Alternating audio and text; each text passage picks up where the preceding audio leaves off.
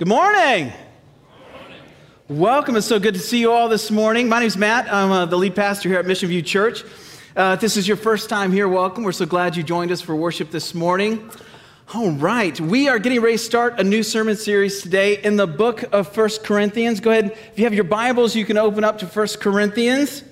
So excited about this series. Excited to preach through the book of 1 Corinthians. So many really good things in this book. Now, before we jump into that, though, I wanted just to give a brief update on what's going on with the building that we own on Maple Street. If you didn't know, we have a building that we're working on to renovate. It's if you go out to Maple and head down towards the Strip area, it's on Maple, right by Price Park. But anyways, we've been working with an architectural firm and a building company.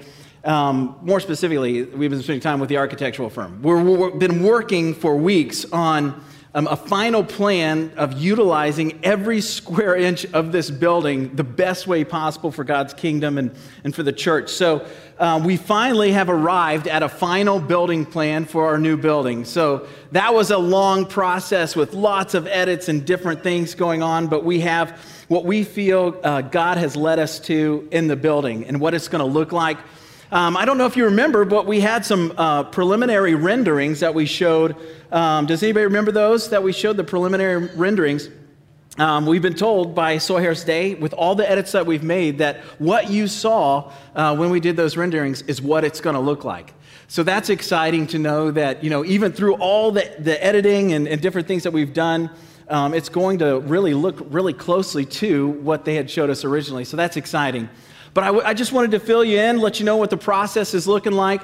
And from this step forward, these are our plans, but they're not the construction plans. Over the next 30 to 60 days, the architectural firm takes these plans and then converts them into these massive building construction plans that are 200, 300 pages thick, and it's really how the builder goes and builds the building. So that's going to be happening over the next couple of months. Also, we'll be meeting with the construction company and the architectural company together and working through the cost of each piece of this building, and we're going to try and work it down into a workable number for Mission View Church moving forward so that we can build or renovate out this building in the near future. So really exciting. I'm sharing all this just to update you on what's going on, but also that you would be partnering with us in prayer. This is a huge step for us, and we're really excited to have a tool like a building to be in our community and reaching out to our community and around the world from this place. But we want to move forward with the wisdom of God, not the wisdom of man. So I would just ask that you would pray with us as the building team takes time to pray over this and meet with the construction company, the architectural firm, just that God would guide every step of this, that we would surrender our will to His and that He would have His way as we move forward in this. So please be in prayer for us with that. All right. Now, this new series, Paul's writing this letter to the church in Corinth. Corinth was this city by the sea, and it was a waterway where you had people from all over would be coming through Corinth. It was a melting pot of people, all different kinds of people, different religions, would come in this. It was a collage, if you will, of spiritualities. It was this just melting pot of mess, spiritual mess. So when, the church was planted and the gospel was preached and God started moving on the hearts of people and they were coming to Christ, what happened was, as the church of Corinth grew, these people with pagan ritualistic backgrounds were bringing these spiritualities into the church. And it was a hot mess. I mean, it was awful. There was all types of, and we'll talk through it as we go through the book, but all types of horrendous sin, sexual sin, and suing one another. And there was all this arguing about how church should work and how our spirituality should work itself out. And they were just a mess. I mean, it was a total and complete mess. So what we're going to be looking at is how Paul addresses this. And we're going to be looking at chapter 1, verses 1 through 9. And what Paul's going to do for us today is he's going to lay a foundation on which the rest of this letter kind of sits. He's going to tell the church in Corinth, and he's going to tell us who we are.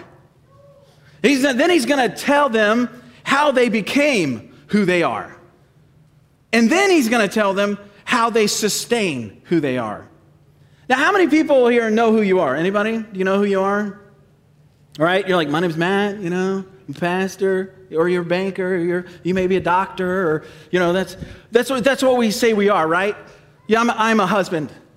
I'm a dad. Or I'm a doctor, banker, or teacher, or whatever it may be, right? That's who you are. What you're going to find out today, that is not who you are. That is not who you are.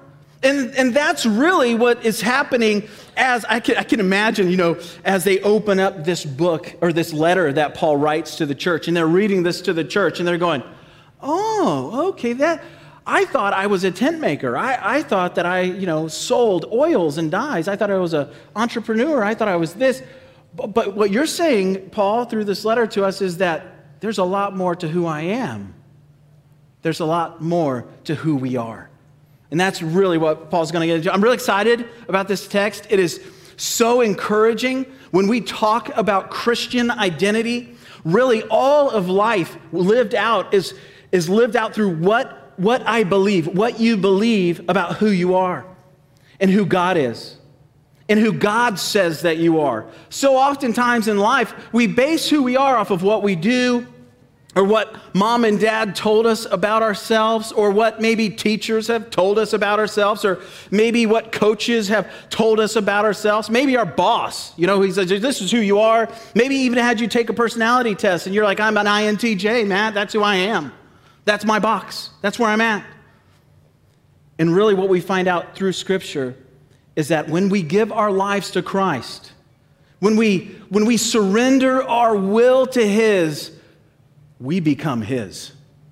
And that has permanent and lasting and forever and eternal consequences.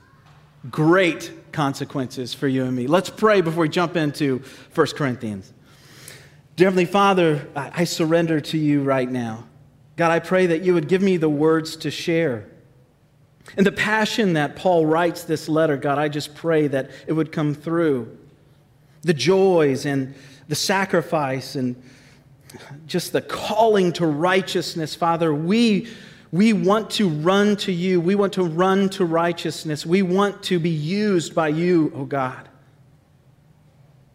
Like the church in Corinth, we come to you broken. We don't have everything right. We come to you asking for more. We come to you in desperation and longing because we know that we have so much more to do and that you're not done with us. So come and have your way as we read your word. Let it change us and grow us and sanctify us, set us apart for you, oh God. We give you this time. Holy Spirit, have your way in Jesus' name. Amen. All right, I'm going to give us a little bit of background as I actually talk through the text here. So if you're in 1 Corinthians, follow along with me as we go. Paul, called by the will of God to be an apostle of Christ Jesus. I'm going to stop there real quick. Paul is reassuring the church in Corinth, as he's reassuring me and you today, that as he's writing this, he has apostolic authority from God.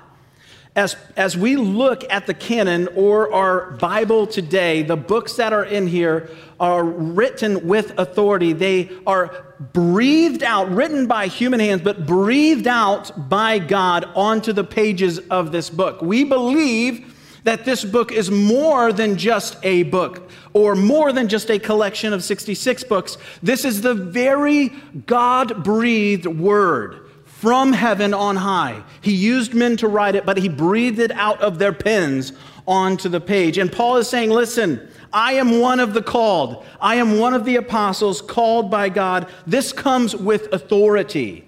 This is God's authority delegated to Paul. We see this in Acts 1, 21 and 22, those apostolic requirements. He goes on and he says, and our brother Sosthenes. Everybody say Sosthenes. Isn't that a fun one? You go through Scripture, you get all kinds of weird names, right? Sosthenes, what a weird name. Now, this guy was probably a leader of the synagogue that the Jews beat up because he found Jesus, right? So this is who this guy is. And Paul mentions him for good reason because he's a leader in the church. He goes on to say, to the church of God that is in Corinth. Now, this is an important word here, this ecclesia for the church, or kahal in Hebrew. This is not just a word for Corinth, but the church as a whole, for the worldwide church. To those sanctified, he says. That word sanctified, your translation may have holy or saints or consecrated. It means to be separated out, set apart by God for God. That's who we are. In Christ Jesus, called to be saints.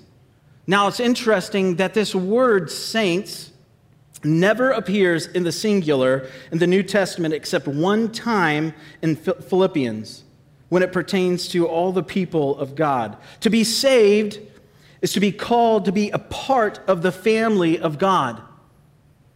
Think about that. That word saints never in the singular except for one time. When God talks about the church, when he talks about the saints, he is talking about a group of people. You and I were created to live life and do life together. We can't escape it. We can't run we can run from it. But it will always come back to this, that God created us to be a family. Isn't that good news? You are never alone. If you've given your life to Christ, you're a part of the church universal. You are never alone. And that is great news. And it's terrifying, right? Because we are all human, right? And we all make mistakes. We say things that we shouldn't say. We do things that we shouldn't do. And we hurt each other. We hurt each other. That's one of the most difficult things about doing life together, about being the church, the ecclesia or kahal, the Hebrew word. Strong words, if we look back at those. Strong words. That we are meant to live life together no matter what. The struggles, the ups and the downs. You know what that means? It means that we actually have to live out the gospel for and with one another. That as I make mistakes and I say things I shouldn't, and as you make mistakes and say or do things that you shouldn't, that we are required, like a family, to extend forgiveness, to ask for forgiveness and extend forgiveness, this repentance and forgiveness thing that you hear me talk about all the time, that Christian practice. This Christian life isn't easy because we as humans make mistakes, and it's hard. But that's who God has called us to be, and that's what Paul's reminding us of. We have to do life together. Saints, always plural, except for one time. He goes on, he says, together with all those who in every place call upon the name of the Lord, Jesus Christ, both their Lord and ours. Grace to you and peace from God our Father and the Lord Jesus Christ. I give thanks to my God always for you because of the grace of God that was given you in Christ Jesus, that in every way you were enriched in him, in all speech and all knowledge, even as the testimony about Christ was confirmed among you, so that you are not lacking in any gift as you wait for the revealing of our Lord Jesus Christ, who will sustain you to the end. Man, I underlined that, highlighted, I got stars all around it in my Bible. Who will sustain you to the end. That's good news, baby. Guiltless in the day of our Lord Jesus Christ. God is faithful, by whom you were called into the fellowship of his Son, Jesus Christ our Lord. All right, that's where we're stopping. This is Paul's foundation. This is the structure on which everything else is. And the first thing I want to point out to you is in verse 2, and it's this: we are called to be sanctified saints with all the church around the world. Let's read it again real quick. To the church of God that is in Corinth, to those sanctified in Christ Jesus, called to be saints together with all those who in every place call upon the name of our Lord Jesus Christ, both their Lord and our Lord. This means that if you are here, if you're watching online, if you are breathing, God is not done with you yet. God is not done with you yet. But there's more to the story than that. As we look at this, theologians have worked their way through this text because there's a rich, rich truth that we have to wrap our minds around that is really, really good. It answers a really hard question that we'll get to in a second, if I remember. But it's this. This is the theological idea of what we've just read. We are, right now, you are what is called positionally sanctified. You are sanctified. When you give your life to Jesus, when you surrender to Him, you are sanctified, holy, saint, set apart by God for God. In His eyes, when He looks down at you, He sees you covered in the blood of His Son, Jesus Christ. Perfect, set aside for Him. You are positionally right with God, in relationship with Him. That is amazing, awesome truth. But there's another truth, and that is that we are being progressively sanctified. Positional sanctification and progressive sanctification. The first aspect of our sanctification occurs at the beginning of our journey through the Christian life and continues forever. All Christians are called holy. Do you feel holy? Do you feel holy? I don't. I'm just be honest with you. I don't. I have thoughts that go through my mind. I drive through traffic and get frustrated with people who drive really slow or turn in front of me, and I think things I shouldn't. I struggle. I struggle with different things. I struggle, my moods go up and down. I'm kind of moody sometimes. There's things in me that I'm frustrated with, that I'm like, I read this and I believe it, I just did it, but sometimes my life doesn't line up to it right. I don't feel holy. I don't feel perfect. But in God's eyes, we are covered in the blood of His Son.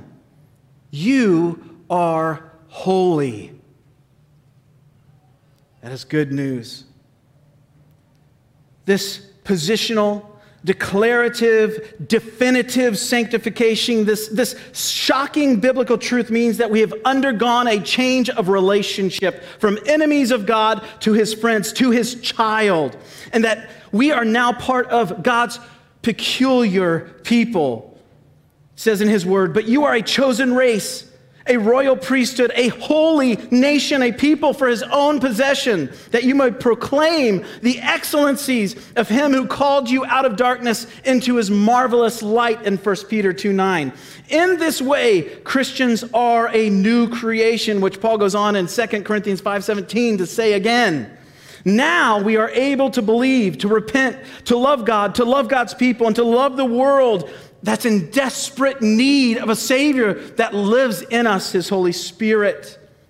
Now we are able to hunger and thirst for God. Now we are able to loathe sin and fight the good fight against it in temptation because the Holy Spirit lives in us. This first aspect of our sanctification leads naturally into the second, which is this idea of progressive sanctification, that we are progressively being changed and molded and made right in God's eyes. He is chipping off those hard edges. He is working out His will and righteousness in us.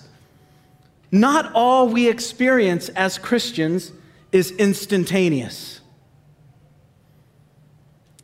This progressive or unfolding aspect to our Christian life, we, by God's grace, must continue the journey of sanctification day by day.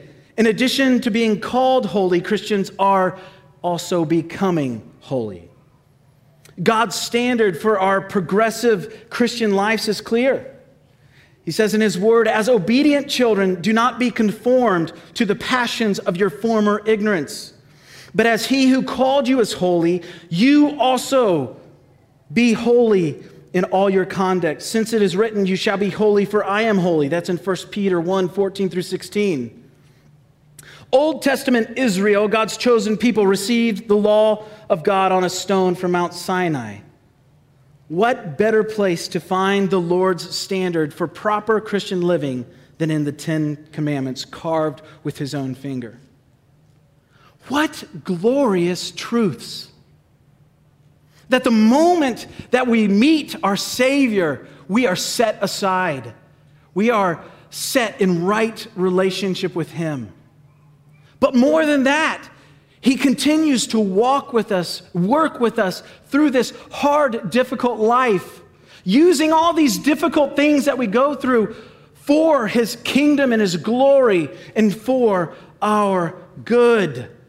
This is the Christian journey. We are saints, being made saints, positionally right and justified, pure and righteous, covered in the blood of Christ, and we are continually being made right through the loving work of God. This is why Paul, the guy who wrote like 2/3 of the New Testament, can say, honestly, I am the chief of sinners, but be called an apostle by Christ to the Gentiles with a delegated authority to lead, correct, admonish, and encourage the church. Christians, this is one of the most true statements we can make. Christians aren't just good people. They are primarily and foundationally forgiven people.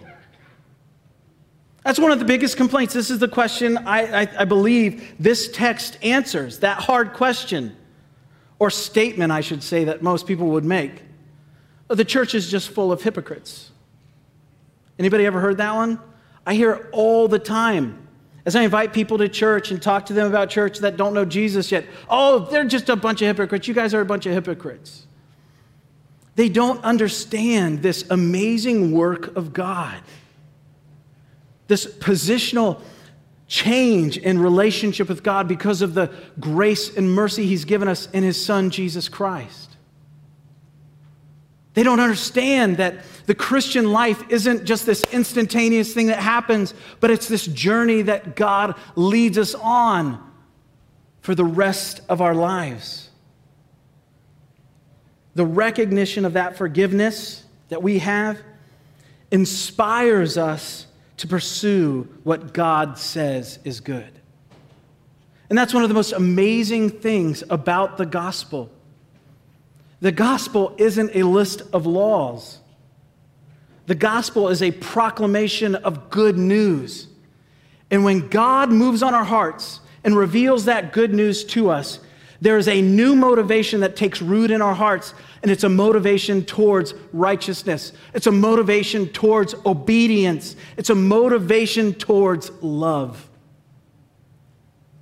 An amazing truth we find here in 1 Corinthians. The second thing I want to point out about these 9 verses, number 2 in your notes, is this: the gospel is our firm foundation. We see it in verse 4 through 7. I give thanks to my God always for you because of the grace of God that was given you in Christ Jesus, that in every way you were enriched in him, in all speech and all knowledge, even as the testimony about Christ.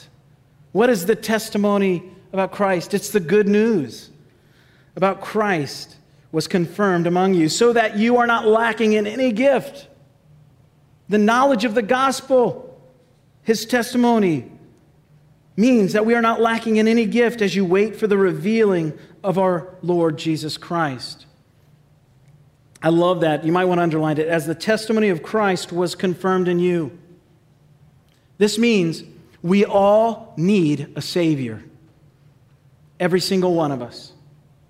Some of you sitting here today have found that Savior and you're living in relationship with him. Some of you haven't.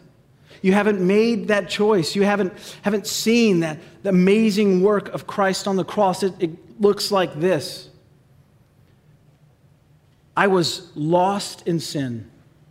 There was no part of me that wanted a Savior. In fact, if you were to ask me, I would tell you there was nothing I needed saved from.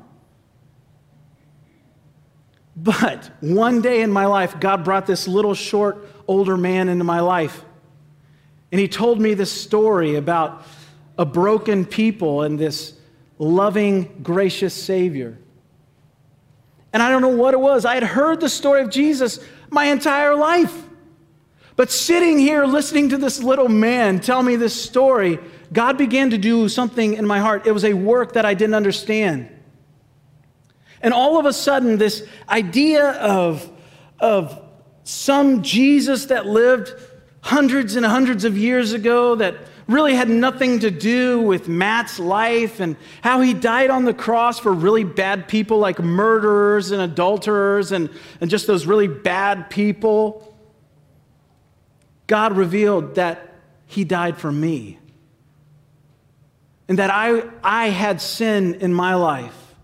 There was things I had done and things I had said that were horrific.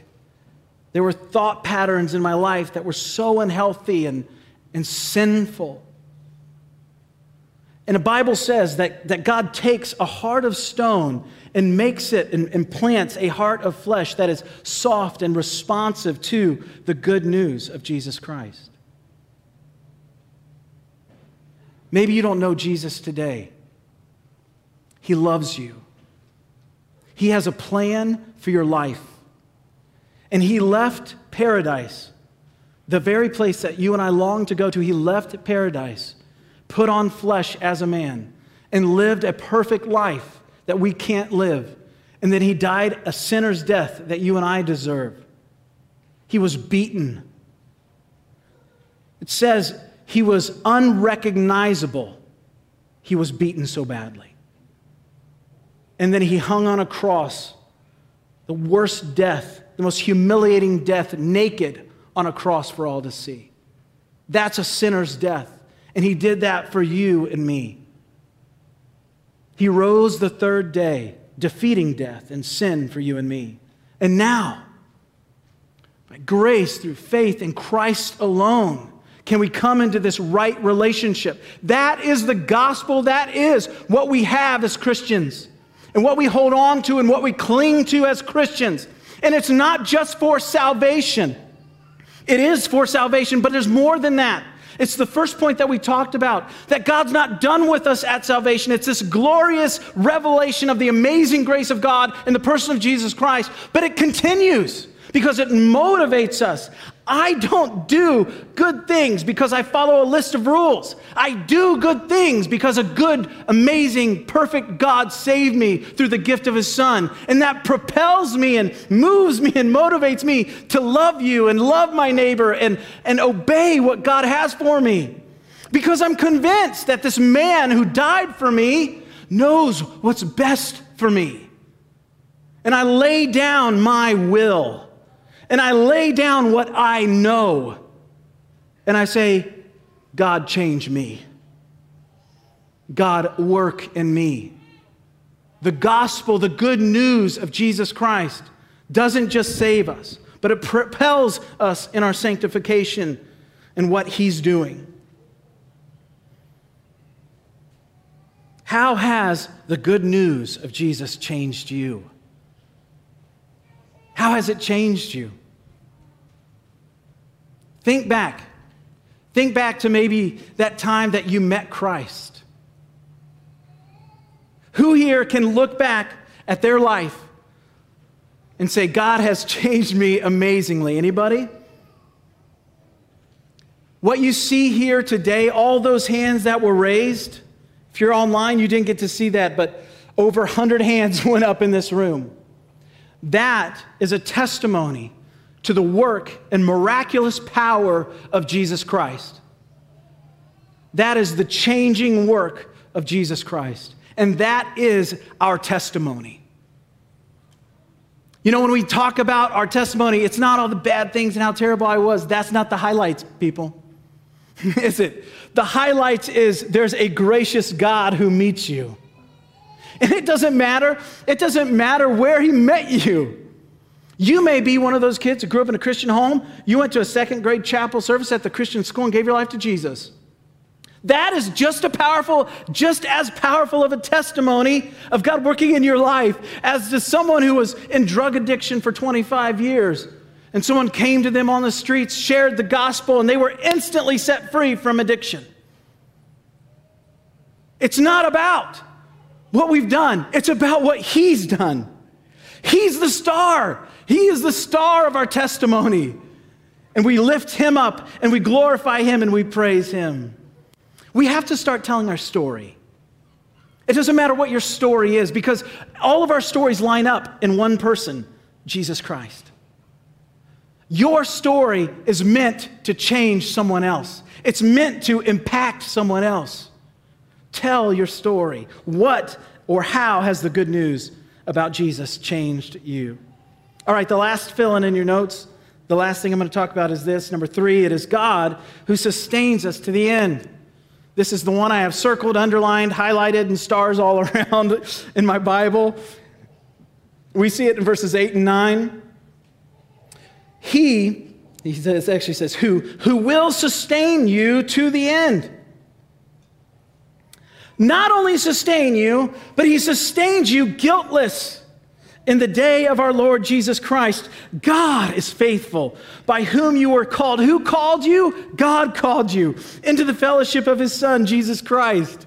Paul's painting this, I don't know if you're following this, but Paul's painting an amazing picture of the power of God in our lives. Who are we? We are children of God. How do we become children of God? It's this miraculous, powerful work of God through what Jesus did. And we work, and God, through the Holy Spirit, works and changes us. And we're sanctified positionally. We're being progressively sanctified as we go along. So He saves us. He progressively changes us.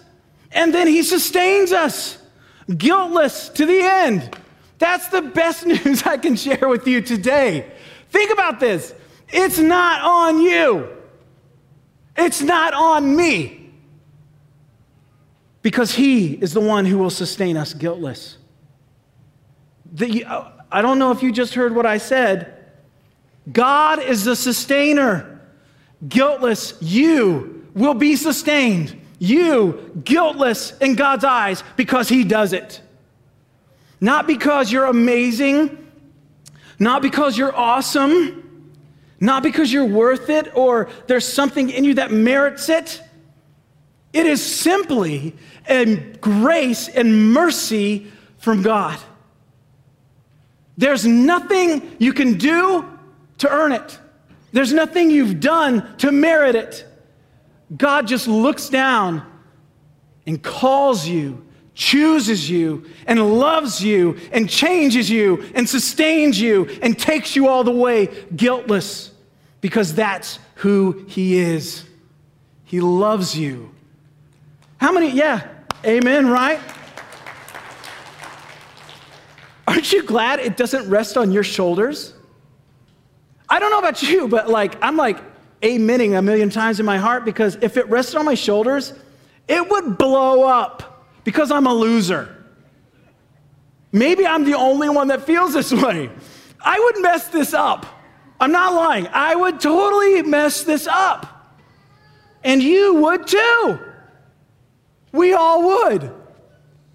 But God, being gracious and merciful, says, I am not going to leave you on your own. I'm not going to leave you on your own. I'm not going to leave you to your own devices. I know the struggle because I came down and I put on flesh. I know the struggle. I know the temptation. Jesus was tempted. He knows temptation. He knows the struggle.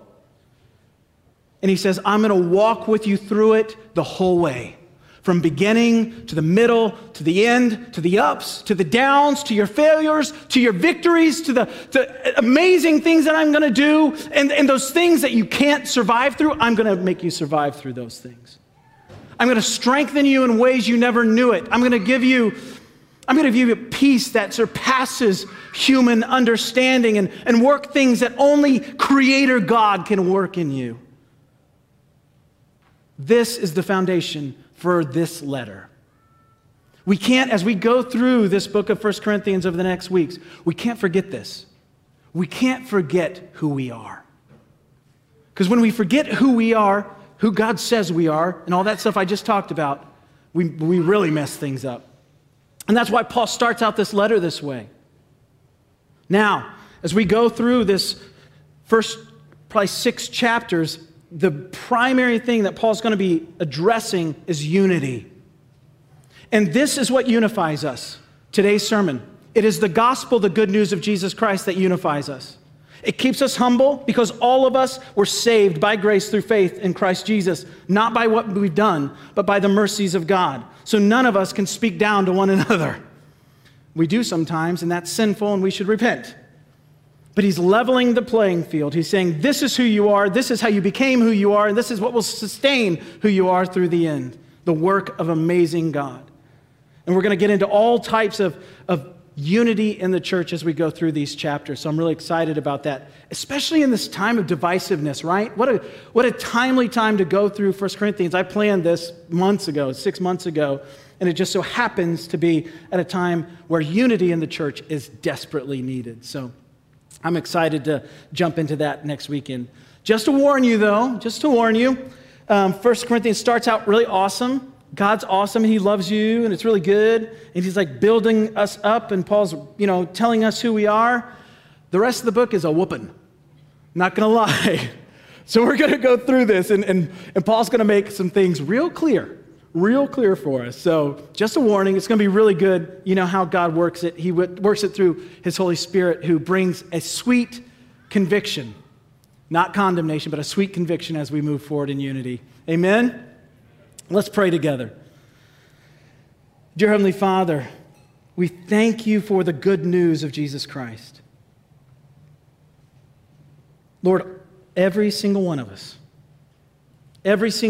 did nothing to merit this kind of grace, this kind of mercy. We humbly bow before you now. As we, over the next few weeks, open up this book, this letter to the church in Corinth, God, I pray that the truths of your word would take root deep in our hearts, that you would unify us around the good news of Jesus. God, that we would not make mountains out of molehills, but we would find things that you call us to, your righteousness, your truth, and we would make those the hills, the mountains we stand firm on.